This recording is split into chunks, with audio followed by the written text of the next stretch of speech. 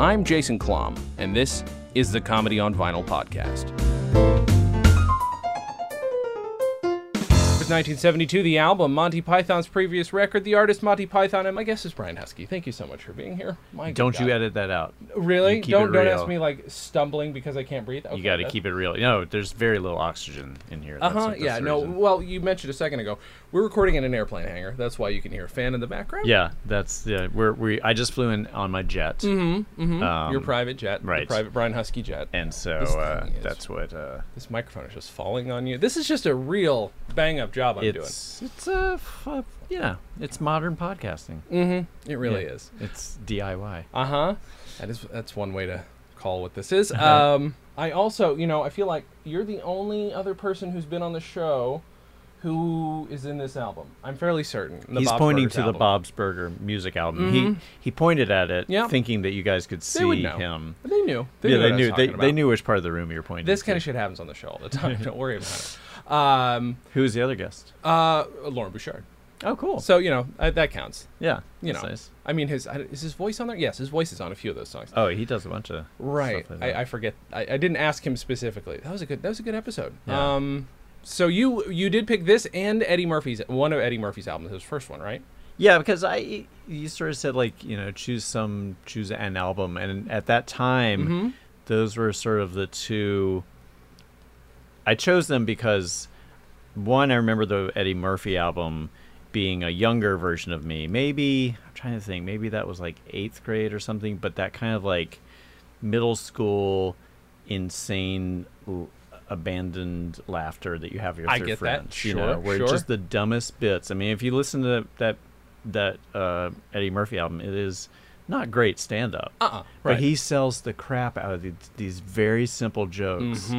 And just one of the jokes that stuck out to me was where and I said this to you, is like I don't go very deep because my memory of everything is only like 10 minutes ago. But the bit where someone's falling down the steps and is like, and he goes, "Oh, my shoe!"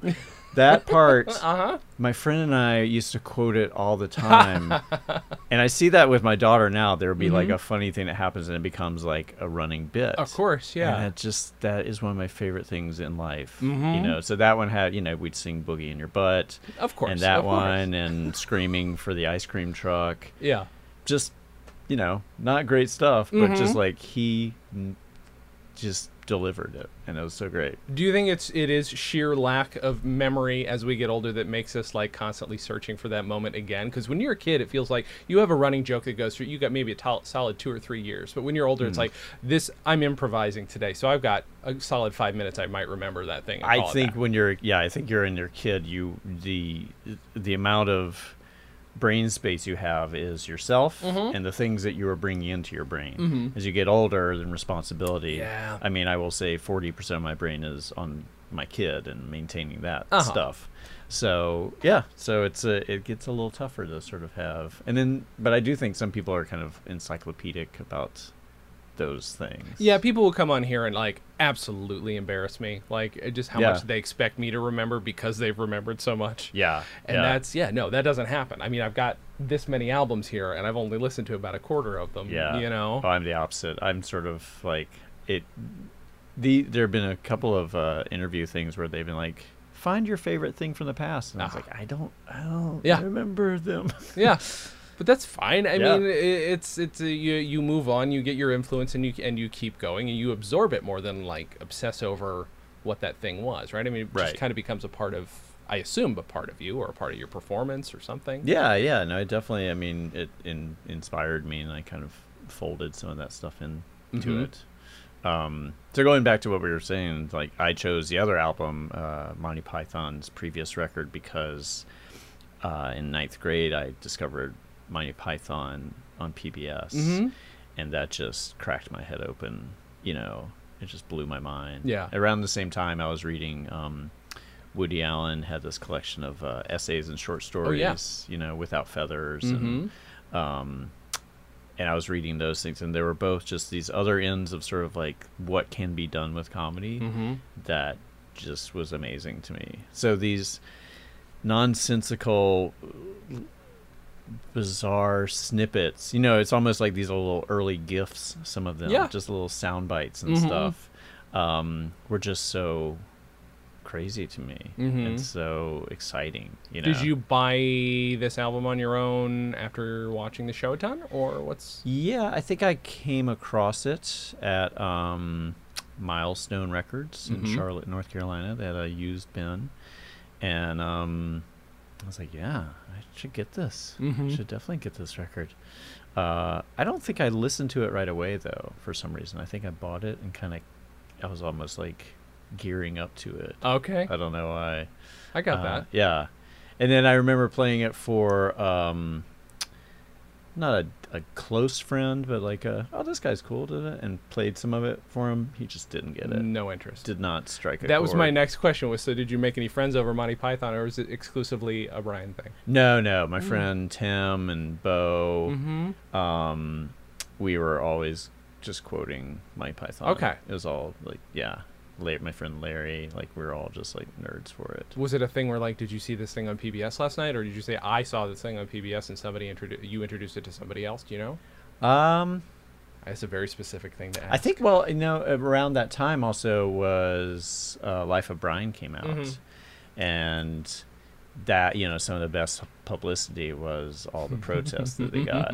Like this is evil and bad and stuff, and I was like, oh. This bad comedy. This seems cool. And they're British too. Right. Ooh. Would you have been allowed to go see that as a kid though? No, I would have had to sneak in. Yeah. And I didn't really. The only movie I tried to sneak into was Heavy Metal. Remember that movie? And we got busted. Oh, so, did you? Yeah. They just were like, the guy found us around the side. He's like, don't try. Just go away, please. And we were like, okay. Didn't get in trouble. Just like, I can't be bothered. Just get out of here. I love, though, that as a kid you were reading a book of comedic essays. That's a sign of a real friggin' nerd. Like, I mean, that's kind of great. Yeah. I mean, it's interesting, like, what I see the world so much like through my kids' experience now, and I compare like what she has access to and what she's been given as, because she's funny, and it's so different. Like seeking things out is so different now. I feel like things are thrust upon you more than you kind of notice in your periphery. I'm not saying one is better than the other, but it's just a different experience. Is it mostly YouTube stuff for her, if she's that age? YouTube and Netflix. Like, I was very proud that she, on her own, she's 11. She wanted to watch The Office. All right. And then Brooklyn Nine-Nine. And then recently she started watching Kimmy Schmidt. Okay. Unbreakable Kimmy Schmidt. Holy crap. So I was like, yeah. Because she sent me like she took a picture of one of the episodes, and it's Martin Short as that horrible plastic surgeon. And I thought it was 30 Rock. I was like, oh, are you watching 30 Rock? I'm so proud of you. And she was like, that's Unbreakable Kimmy Schmidt. It's like, I'm still so proud of you. Always so proud of you. Has she watched Parks and Rec? And if so, will you make her not watch episode 1? No, that was it. That was my mistake. I was like, well, if you like The Office, you might like this. And we started watching it. And she's like, oh, I don't like this. And I was like, I kept saying, the pilot's not great. It gets better. The pilot's not great. Maybe the first season's not great, but then it gets better. Yeah. Didn't. Yeah. That might be a desperation watch sometime. So. Would you flip past your character? I guess then would be my question. Probably. Yeah. Okay. It might take a little explanation. That's some adjusting too. Yeah, nobody needs to see that. Yeah, that's uncomfortable. That's so funny. Yeah. That was a weird part, because I got that after I'd sort of lost this part for some other. I did something for The Onion, and okay, yeah. And these commercials I was doing, they had gotten some flack for the thing I'd done for The Onion, and so they were kind of like, hey, why don't you go away? Oh my and so God. I just had this thing of like, am I always going to be like getting compromising jobs? Like, no. What's going on? Always being in jeopardy. So the Onion stuff, was that all shot out here? I'm curious now because like no, I don't that was know. all in New York. It was in New York. Yeah. Oh, okay. Wait, why did I? That's think when it they was... were. Well, they relocated to New York from Chicago. from Chicago to and New then York. they relocated back to Chicago. And then I did some interviews, in support of this special. That I'm sure we'll talk about at some point because why else would I? But I guess they're opening up some offices here too. Okay. So, all right. Yeah. So they shot that in New York. What was and I apologize, I haven't seen it. So what was the character? What was so crazy controversial about it? It wasn't the character. It was the bit. It was the bit. It was this thing that they did called In the Know. That was a fake sort of pundit show. Oh yes. Okay. And so they would have like different topics. And this one was the Iraq War is being made more handicap accessible for soldiers, so they can keep fighting. And it was a critique of the Iraq War, how they kept extending the tours of duty. Yeah. So, a well-meaning veteran with a blog saw it, misinterpreted that it was making fun of them rather in support. Okay. That is that's the fine line of satire. Whoa, that's rough. Yeah. So it's all right. Yeah. Makes for a good couch story. Holy cow. Yeah. Have you... It's never easy to say, but can you think of anything from like a Monty Python bit or from Monty Python in general that you draw from? Like, is there anything that was like, oh, this inspired a certain part of my comedy? It's a very general question, but... I think one of the things that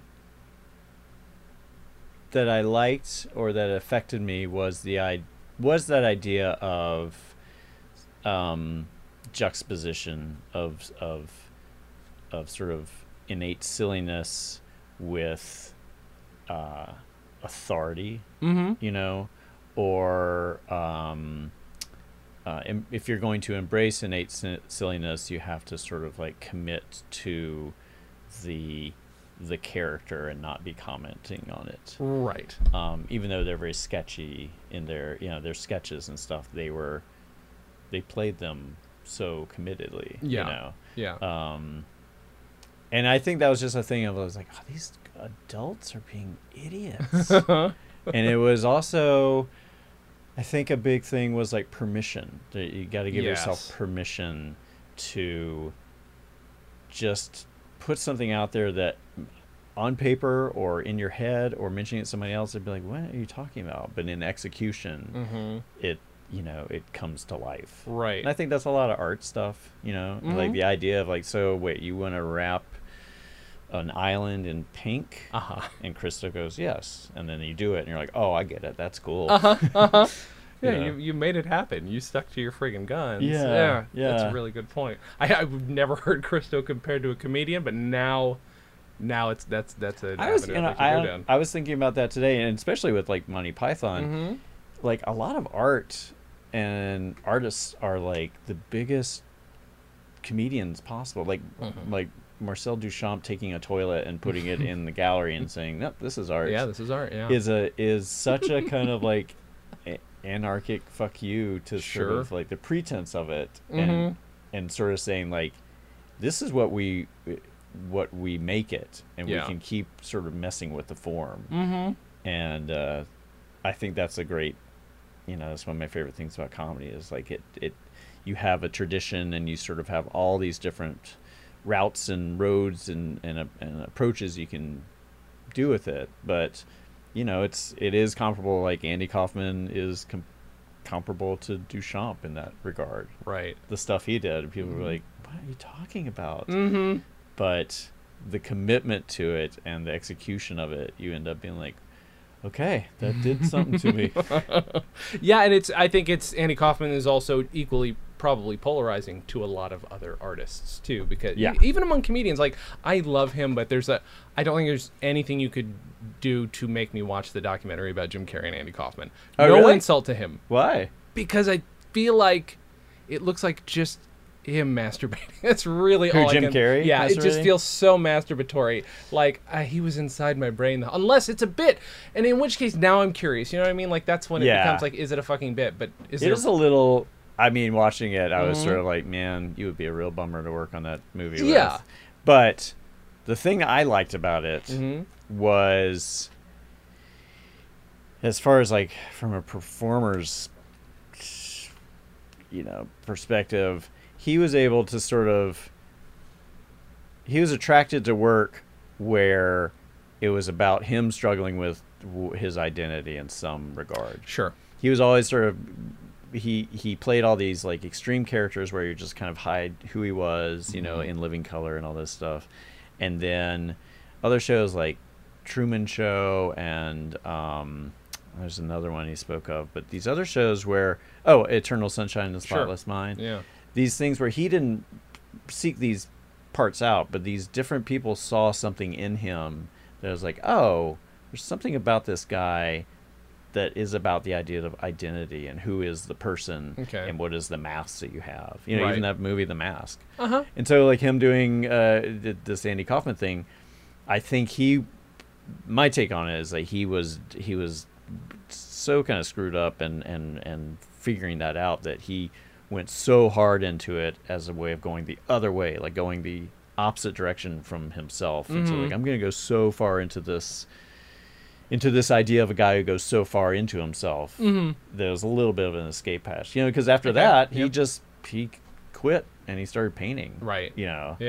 And it is, masturbatory maybe, but it's like, I don't know. That's the weirdest thing about performers and using yourself as your own sort of like brand, business, all that stuff. Once you do that, anything you do is going to be like, well, that it's intentional, but I think a lot of the stuff you do is like, I didn't intend to sort of end up in this place where I like, right. And there's also, I'm not going to ever shit on the idea that he genuinely loves Andy Kaufman. I know that. I know it. That's fun. We're getting a call. Hey, I'm a professional. We're getting a caller. Let's get in a caller. You're on line one. Yep. Hi. Hello. Thanks. Hello. Great. Motherfucker.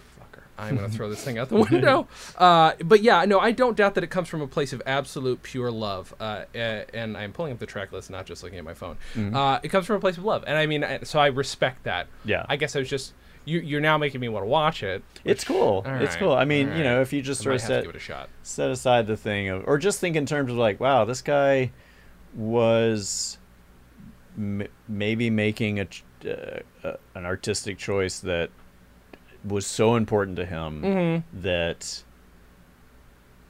and was in homage to Kaufman so much that it kind of got ahead of him. Yeah, maybe, I don't know. Well, it also makes me think of, because when you're saying artists and comedians, Banksy also immediately comes to mind because the man's got a sense of humor in everything he does, biting and otherwise. And the documentary that he did is painful and also hilarious to watch. Why is it painful? Just, have you seen it? Yeah, I think it's painful to watch Mr. Brainwash. And it's also at the same time incredibly endearing. Watching somebody be that possibly self-unaware. Maybe. I don't fucking know. And then if I don't know, then I really can't. You can't then say, oh, I've got shit figured out. If you don't know what's actually going on in that movie and you're not sure, then I mean, you can't be too pretentious about art anymore. It's hard to have perspective on yourself. It is. It is. And I think the more outside sort of like stimulus or accountability you have to define it, I'm sure at a certain point the mythology that you're presenting is like, yes, this is true. And Mr. Brainwash seemed like he just wanted to be an art star. Yeah, absolutely. So I'm curious if you've ever dug deep into, like really deep into a character or deep into a bit where you're like, you maybe committed too hard. Maybe even if it's, I just spent too much money on a prop for a thing. Because when you're young, I mean, I've done that. I still do it sometimes. Right. Like, is there something where it's just, where you dug too deep, not too deep, but so deeper than you expected to, even if it's character work or if it's a personal commitment to a bit? Trying to think. I asked a difficult question. I don't think there's been anything that I've like disappeared. I mean, this special that I have for Adult Swim, Mr. Neighbor's House, and then the new one, Mr. Neighbor's House 2, it's the material gets in the second one, it gets much darker. And I like that, but I know a lot of people are uncomfortable with it. Sure. And I think I don't know. I don't know. I don't think I don't think I've gone too far. Okay. You know, but I would say some people might perceive what I'm doing with this one as like, oh man, what are you doing? What? You know, right. That uncomfortable. Like, oh man, your psyche's messed up. I was like, no, it's not. I'm Right. just playing with the ideas around sort of like what's reality and insanity. So.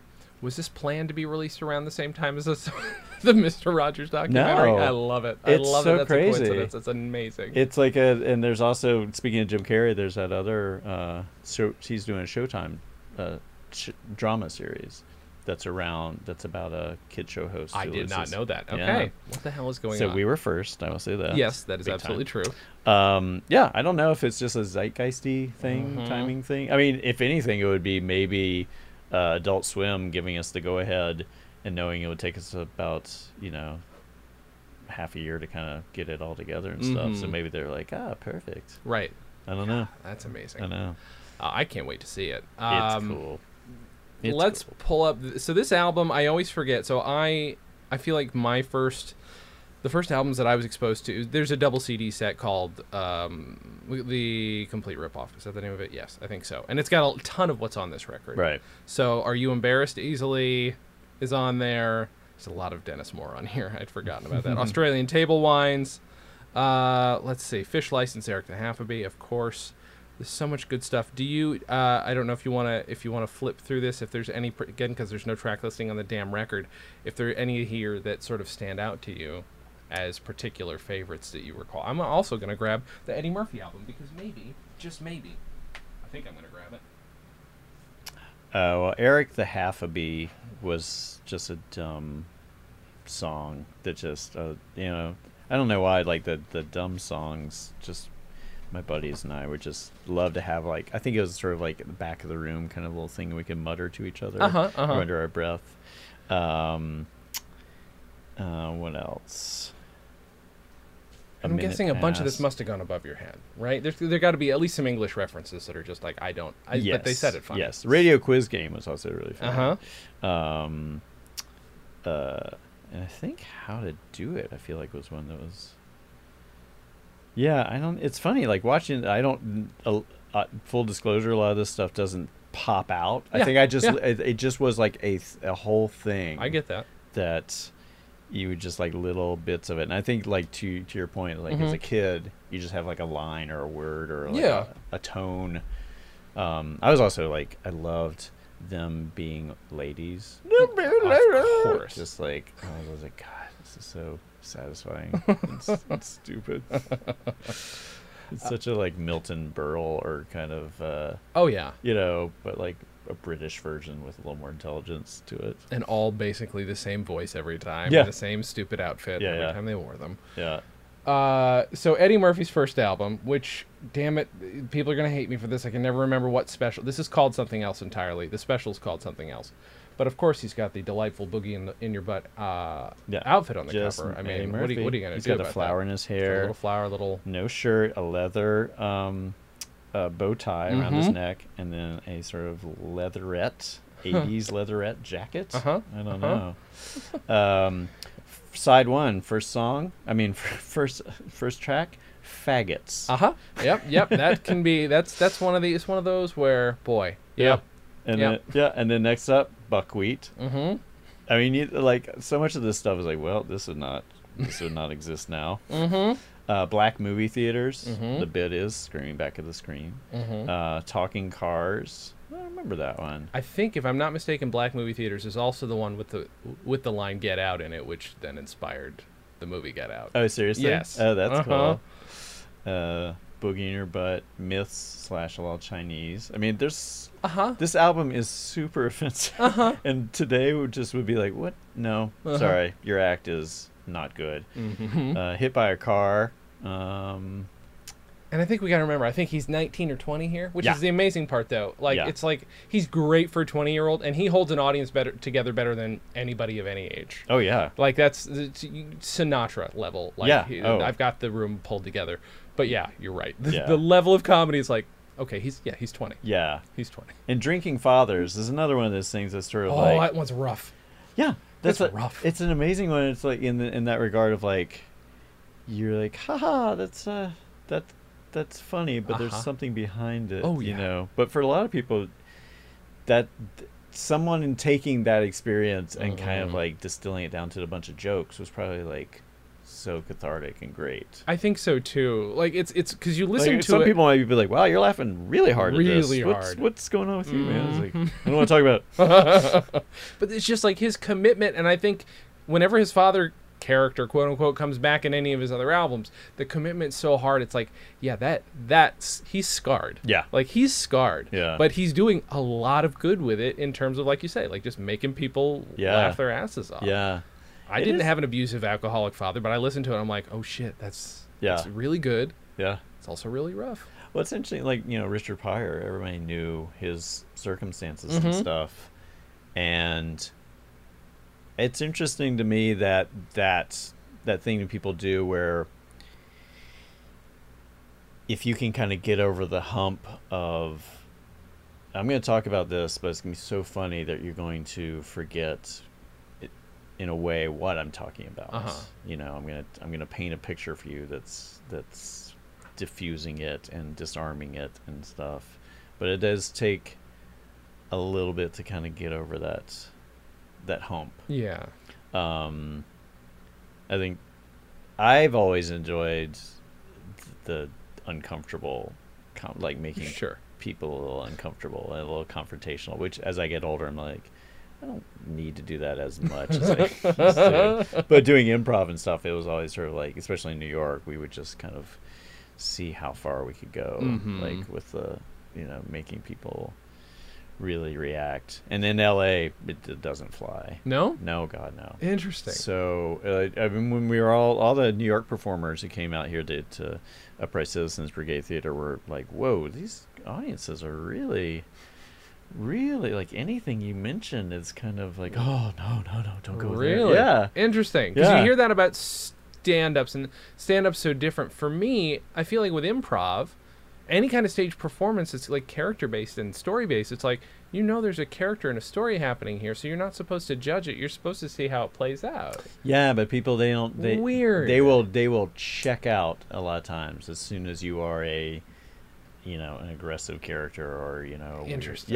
Yeah. Is that one of the reasons podcasts are so necessary for you guys? I mean, because the thing is, like, to apologize. Well, no, just to be like, well, I can say whatever the hell I want, because, like, places like Earwolf aren't going to stop me. Like, they seem to embrace it. Like, I think it's more. I mean, it's just an audience. It's a bigger audience. Yeah. It's the modern radio and stuff. But you can do so much of what you want to do, though. I mean, the shit that they say on Comedy Bang Bang, I get embarrassed for it. I know it's great, but I'm like, fuck, I would never say that out loud. Yeah, I know.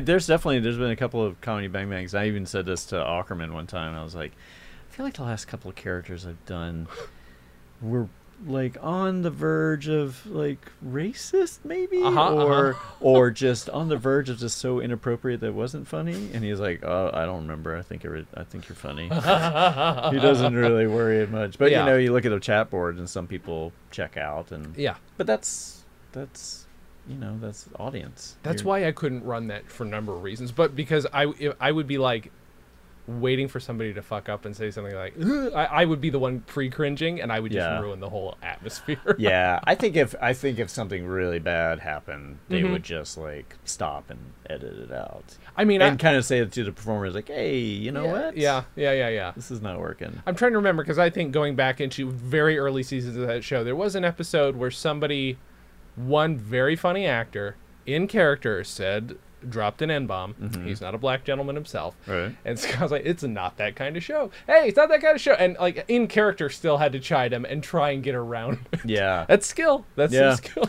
That happened in an improv show one time. This guy said, drop that word, and the audience was not on board with it. And he said it, but he was also kind of stepping outside of the improv a lot. He was kind of like, I initiated something, and he just basically said, like, just get to the point. What are we doing here? And I was like, and so I just turned the game into how long it would take me to explain anything, which is as long-winded as possible, giving him no chance to speak.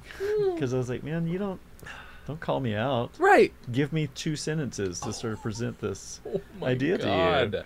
Wow. Yeah. So he was I think he was just having a bad night because there's a lot of things, a lot of moves are being made that were kind of expressive of something a little darker inside. So I don't know. So it seems to me that you cut your teeth at a time with the new improv boom, but I'm curious how you got into it. What led you there? I was a photographer in New York, and I've always wanted to do comedy, and but I kind of would touch, dip my toe in it and then pull back and be like, I can't do this, or I didn't have the right people. I mean, all my friends were funny and we would do bits and shoot videos and stuff, but I still just couldn't quite figure out what or how I wanted to approach it. Okay. And I was roommates with Rob Corddry. And he was like, you're funnier than the actors I'm performing with. You should do comedy. I just needed somebody to be like, you should do this. Like, okay. And he had started taking classes there at UCB, and it was literally like the second round of classes they'd ever done. Yeah, I was going to say.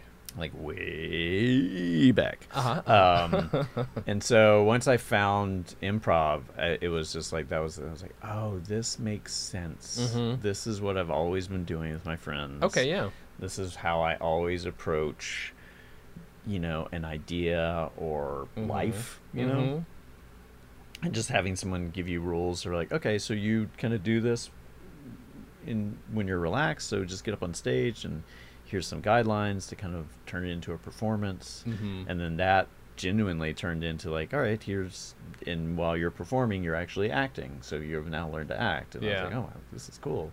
Is it, I've always wondered if people because I've never gone to like a big improv school, but so you were immediately comfortable with things being codified like that? Just like, you do this, and that's why it's funny, et cetera, et cetera, et cetera. Well, no, it's not codified. They were basically, you start off and you learn how not to get in your own way. Okay.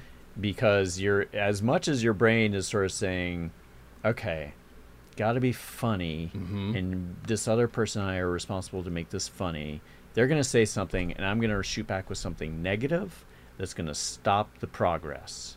Because then I'm sort of in a position of power because I'm scared, but then we have no scene. Yeah. And no matter how well-meaning people are, they will always make that mistake initially, and you're like, oh, right, so that's why it's this thing of yes and initially, at the beginning, people are like, you have to kind of like live by that law so hard that people are just making these scenes where the word no is never said. Which is like, well, that's not true. You can say no, but you can say yes to the idea of the scene, and you can build that scene from it. But it was the cool thing was early on at UCB there was I learned from Amy Poehler and Matt Walsh and Matt Besser and Ian Roberts and this other instructor Armando Diaz, and then Kevin Mullaney, Ali Faranakian, who runs the Pitt Theater in New York now. They were all very different voices and perspectives on improv and on comedy. And that was my favorite thing, of having pretty disparate approaches to how to do it. And I think I benefited immensely from that, of not just having sort of like because I think that's what they have now, is they have the kind of like the school of it. Yeah. And that is necessary, I think. But it does, and I've always sort of said like, well, the danger is then you kind of end up with like, this is the groundling style, this is the Second City style. Yeah, I've always wondered that. Pardon me, about UCB, because so much of like the podcasts I listen to are clearly like heavy on UCB people, right? And there's not, I wouldn't say there's one style to it, right? But it is also a thing I feel like I've had to adapt to, as to what's like, oh, this is comedy now. I have missed a step because I wasn't watching comedy live. Like legitimately, something like listening to Comedy Bang Bang is like, oh fuck. Well, I now have to adapt my brain to what comedy is now. Yeah, and I'm not aware of what comedy is now. I like, what I mean? Like I do the stuff that I like to do, and but there's a whole. I mean, if you think just missing out on Comedy Bang Bang is missing out. There's an entire world called YouTube. Yeah. That is just a universe of people that are immensely popular and have a lot of sway and cultural influence that I don't know about. Yeah. You know, so that goes back to my daughter. It's like, what is the things that shape you and make that you think is funny? Right. It's kind of baffling to me. It's a little bit of sort of like, I feel like I'm in Japan trying to figure out why everyone's obsessed with Hello Kitty or whatever. You know, right, it's like, because there's that obsession with certain kind of childlike imagery and short attention span bursts and sound bits and stuff. I want so much, because there's no way for us to know, but I want so much to know which of those things are going to stick in. Let's say your daughter becomes a performer. Like, what's going to stick in her brain as, like, this is the shit that actually, like, of course, she's watching shows, and you're saying, yeah, great, I'm glad you're watching. So that's an awesome thing that she's got you endorsing this stuff, you know, and that she still keeps doing it after you endorse it, because, you know. Yeah, exactly. You know? But then I want to know if there's got to be, YouTube's somewhat ephemeral, because you might not go and rewatch it, but there's going to be some shit that, you know, you're watching on a loop. Yeah. And it's going to stick in her brain. I'm curious. Like, she was really into Shane Dawson. Do you know who that is? I don't know who that is. He, I don't know what his beginnings were, but he's just sort of another one of these guys who like has the camera pointed on him. And, you know, he says, "Hey guys," and then he sort of comments on what happened to him that day. I think he had a pretty difficult childhood, and he was overweight and kind of bullied. So he's a little bit of a, you know, a hero's story that he sort of like came into his own through doing this, through doing a video channel and stuff. But now he has his whole thing is like conspiracy theories. Oh boy! But not like he does it as sort of like a top 10 list of like all these things. Okay. He researches them and he's like, well, so it's an interesting thing that she's kind of following him from being funny into that. But I mention it because I listened to a little bit of it one time, and he curses a ton. And this was probably maybe 3 years ago, maybe 2. And I was just like, hey, I'm not very comfortable with how much he, you know, drops the F-bomb and talks like this and stuff. And she immediately just like got so scared and started crying. Oh no. And she was like, please, this means so much to me. He's so funny, and I feel so happy when I listen to him, and I know that he says bad words, but I don't listen to the bad words. I listen to what's funny. Yeah. And I was like, okay. All right. You know, because it was one of those moments that, like with the album, like these albums, that experience as a kid of ownership. Yeah. Of what's funny and how much freedom there is and lightness there is in just laughing at something that tickles you is, I think, the greatest high I will ever have. You know what I mean? I feel like the greatest highs I've ever had have been the suppressed dumb bit like laughter moments you have in your friend in class where you're not supposed to laugh, but it gets so funny in your brain and you're just like, you know what I mean? I want her to have those things. Of course. So I would kind of like, all right, as long as you don't start talking like a drunk sailor. And as long as it means enough to her to actually ask and not go sneak it. Like, that's pretty great. Yeah. And I think it was also just her reaction was so, it wasn't kind of like, all right, I'm going to turn the waterworks on for Dad. It was such a visceral kind of like, oh, what are you, my baby! It's this weird in-between, because like all I can think of when I think of any YouTube stars, immediately all I think is Beatles. But like if the Beatles just literally sat there and talked, because there's no other comparison. Right. Because some of them turn into performers. Yeah. Some of them like have some experience and you kind of get to watch them grow, and that's interesting. Yeah. But like blogging as an act is just so weirdly personal, with also this, there is a veneer. It's so complicated. Yeah. Well, that's, I mean, that whole that aspect of the internet world where it's so private, but it's so compartmentalized at the same time.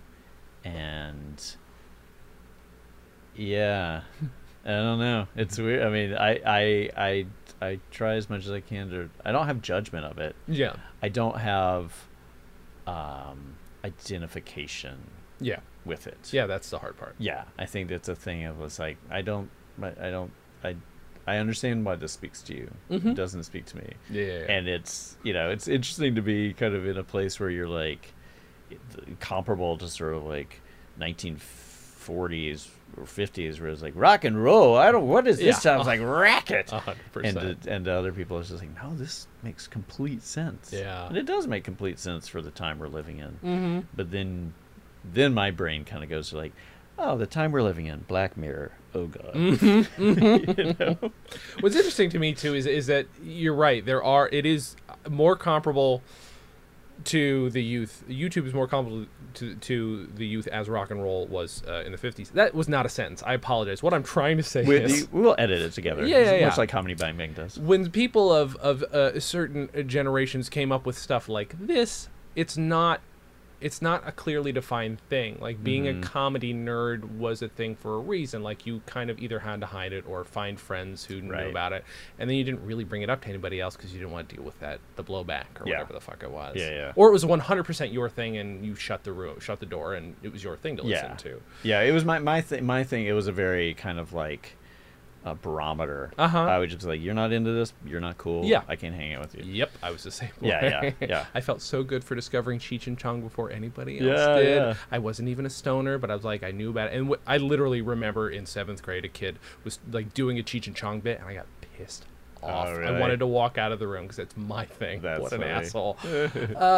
Yeah, it's this weird, because we didn't have on this album cover a slow tick of, oh, 1 billion people have already listened to this album. Yeah. It doesn't mean that. You Yeah. know? I used to, my ex-wife and I used to have this debate a lot about if the Beatles could happen now. And this was in, God, early 2000, and we were like, is it possible for could the Beatles happen again? I have no idea. It would be really interesting if someone came up on YouTube and became something much bigger than the launching pad. Because, I mean, now, if someone is a YouTube star, YouTube claims them as a YouTube star. Yes. They're not just someone who's like, oh, yeah, you should hear this guy's record. Oh, we should give him a record deal. Right. You don't think in terms of, like, the Beatles being like, I mean, Brian Epstein is a big character in that, but you don't think in terms of who was it, Capitol Records? I can't remember who put them out. You don't think like Capitol Records presents the Beatles. It's just like the Beatles are their thing, their own thing. Right. So it's interesting. Yeah. I hope so. I would love for some kid who plays a jug. Some kid in the Ozark who's like an amazing juggist. That would be fantastic. He's then and then one day there's just a best of record of his best, dozen albums that he released. Jug solo. So good. Oh my God. So you can talk about both of these if you want, or pick one, but if you're going to recommend why to listen to one of these, what's a good reason? Let's say you haven't heard the artist, or you're not familiar with their album. I don't know. Of the two that Yeah, you could do either of them. You could pick one. I would, of course, go with Mighty Python. I had a feeling That's just closer to my heart and my worldview. I would just sort of, I would say it in keeping with my, pretentious art reference. I was like, here's, what Eddie Murphy, he's in a bunch of movies. Here's his early stuff when he was a 19-year-old. It's funny. It's loud. But this other stuff is maybe difficult to figure out. Yeah. And if you are willing to kind of do it, it can be so great. Yeah. I just like that. I like stuff that's a little tougher to digest than the first viewing. I wonder if that happens on YouTube, because it feels like, click it. Fuck this. I don't want this. Click it until you find the thing that sticks with you. Yeah. Rather than I might suffer through this for a minute and try and figure out if it makes sense or not. Yeah, that's my daughter and her friend. We went for a vacation, and we were staying at this place where they had like DVDs and like a little shitty DVD playing TV. And they had a bunch of stuff, and I got Groundhog Day for them. And I was like, let's watch this. And the first 20 minutes of it's pretty boring. Yeah. It's a lot of exposition and kind of like, who's this? Blah, blah, blah. And then it starts to kind of go into the cool part of it. And I was watching them, and it was interesting that they hung in there. Yeah. You know, because it easily could have been like, nothing. Nothing's happened at the 3-minute mark. Right. Here. So I think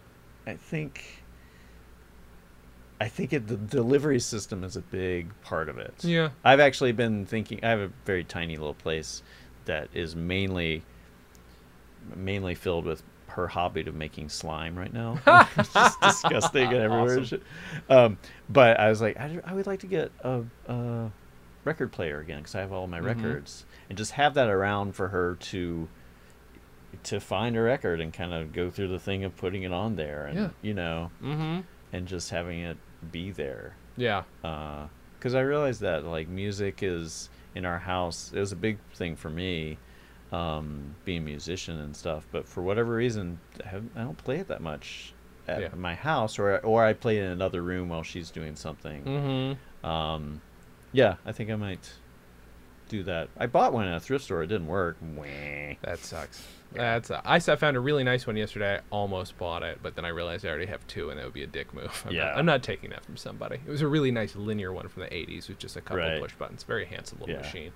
Because I mean, sometimes I feel like if I over talk about, isn't it great having a physical thing, it becomes too much of just a nostalgia thing. But it's actually more a commitment of time and a commitment of just a physicality, because if you sit and stare at a screen, and I'm not trying to, I sound like a grandpa no matter what I do, and I just click, there's no physicality to it. There's no, I just expended energy and this imprinted something on me, you know? I just got rid of all my DVDs. They were in my basement for 6 years. And I was like, it's all there. I don't have a great nostalgia for cracking over a DVD case. It's the worst. And sliding it in and stuff.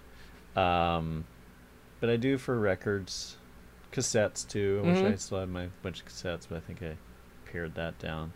I don't know. It's interesting that just the grandpa or not, it is kind of what you're familiar with. Yeah. And I'm sure there'll be the day when my daughter is like, you remember when we had screens where it wasn't just like our ocular screens that we're all sharing and tapping into each other's. You remember in chips where you actually see the chip just under the skin? Oh my God, it looked like such a bump. You're frightening me. I will say there's a good chance she might pick it up. I went to the American Phonograph Society. They have a meetup once a year in Anaheim. Yeah. It's what you imagine. Yeah. It smells like dust. It's a bunch of actual phonographs and a bunch of, but there's a little 9-year-old or 8 or 9-year-old boy who is obsessed with this cylinder machine. So I'm like, okay, so there's some hope that like this stuff has like it must, it at least elicits curiosity at the very least. Yeah. Well, that's a good thing. Yeah. Totally. So before, I want to promote the special one more time, tell people where you are, et cetera, et cetera.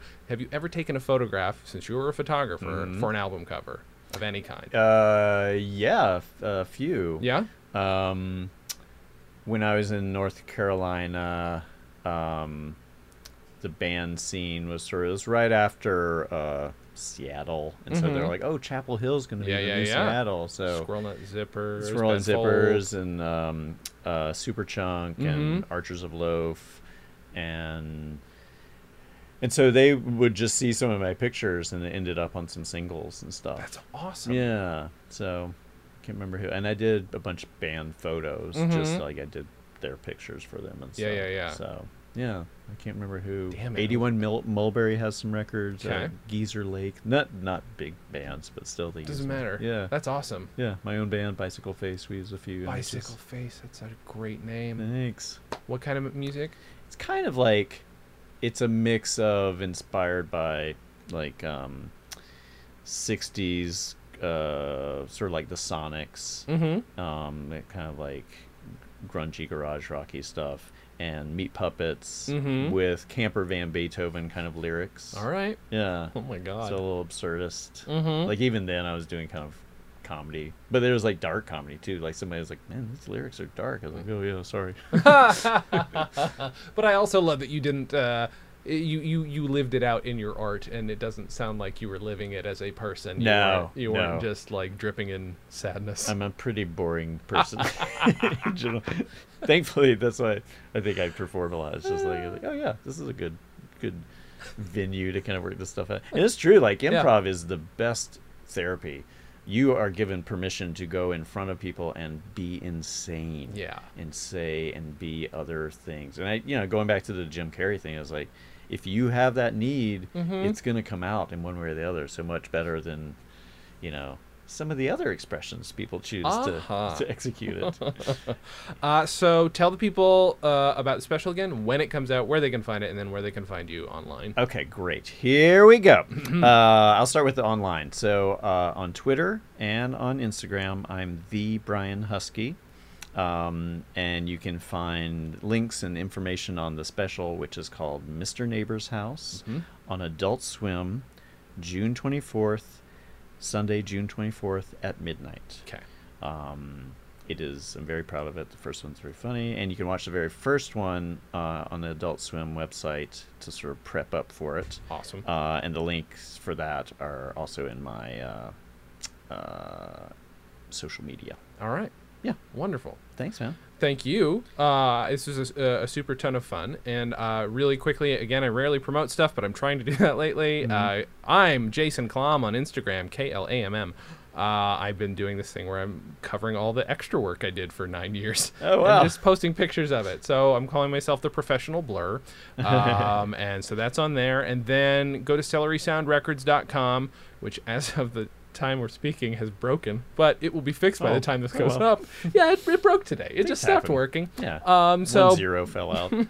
So go there. You will find all kinds of comedy records, including my re-release of Paul Dooley's 1961 stand-up album, Booked Solid, which just came out this week. It is still available, even though the website's broken. You can still get it.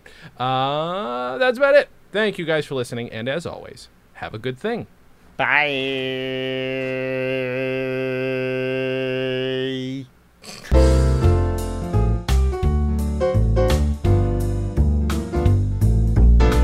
Comedy on Vinyl is a production of Stolen Dress Entertainment. It is produced by Mike Warden and is hosted and edited by Jason Klamm. Our theme song was composed and performed by Richard Levinson. Please visit stolendress.com to listen to our other podcasts, read our blogs, read our tweets, watch our videos, and read our books. Please subscribe on iTunes, and if you like us, give us a 5-star rating and a nice review.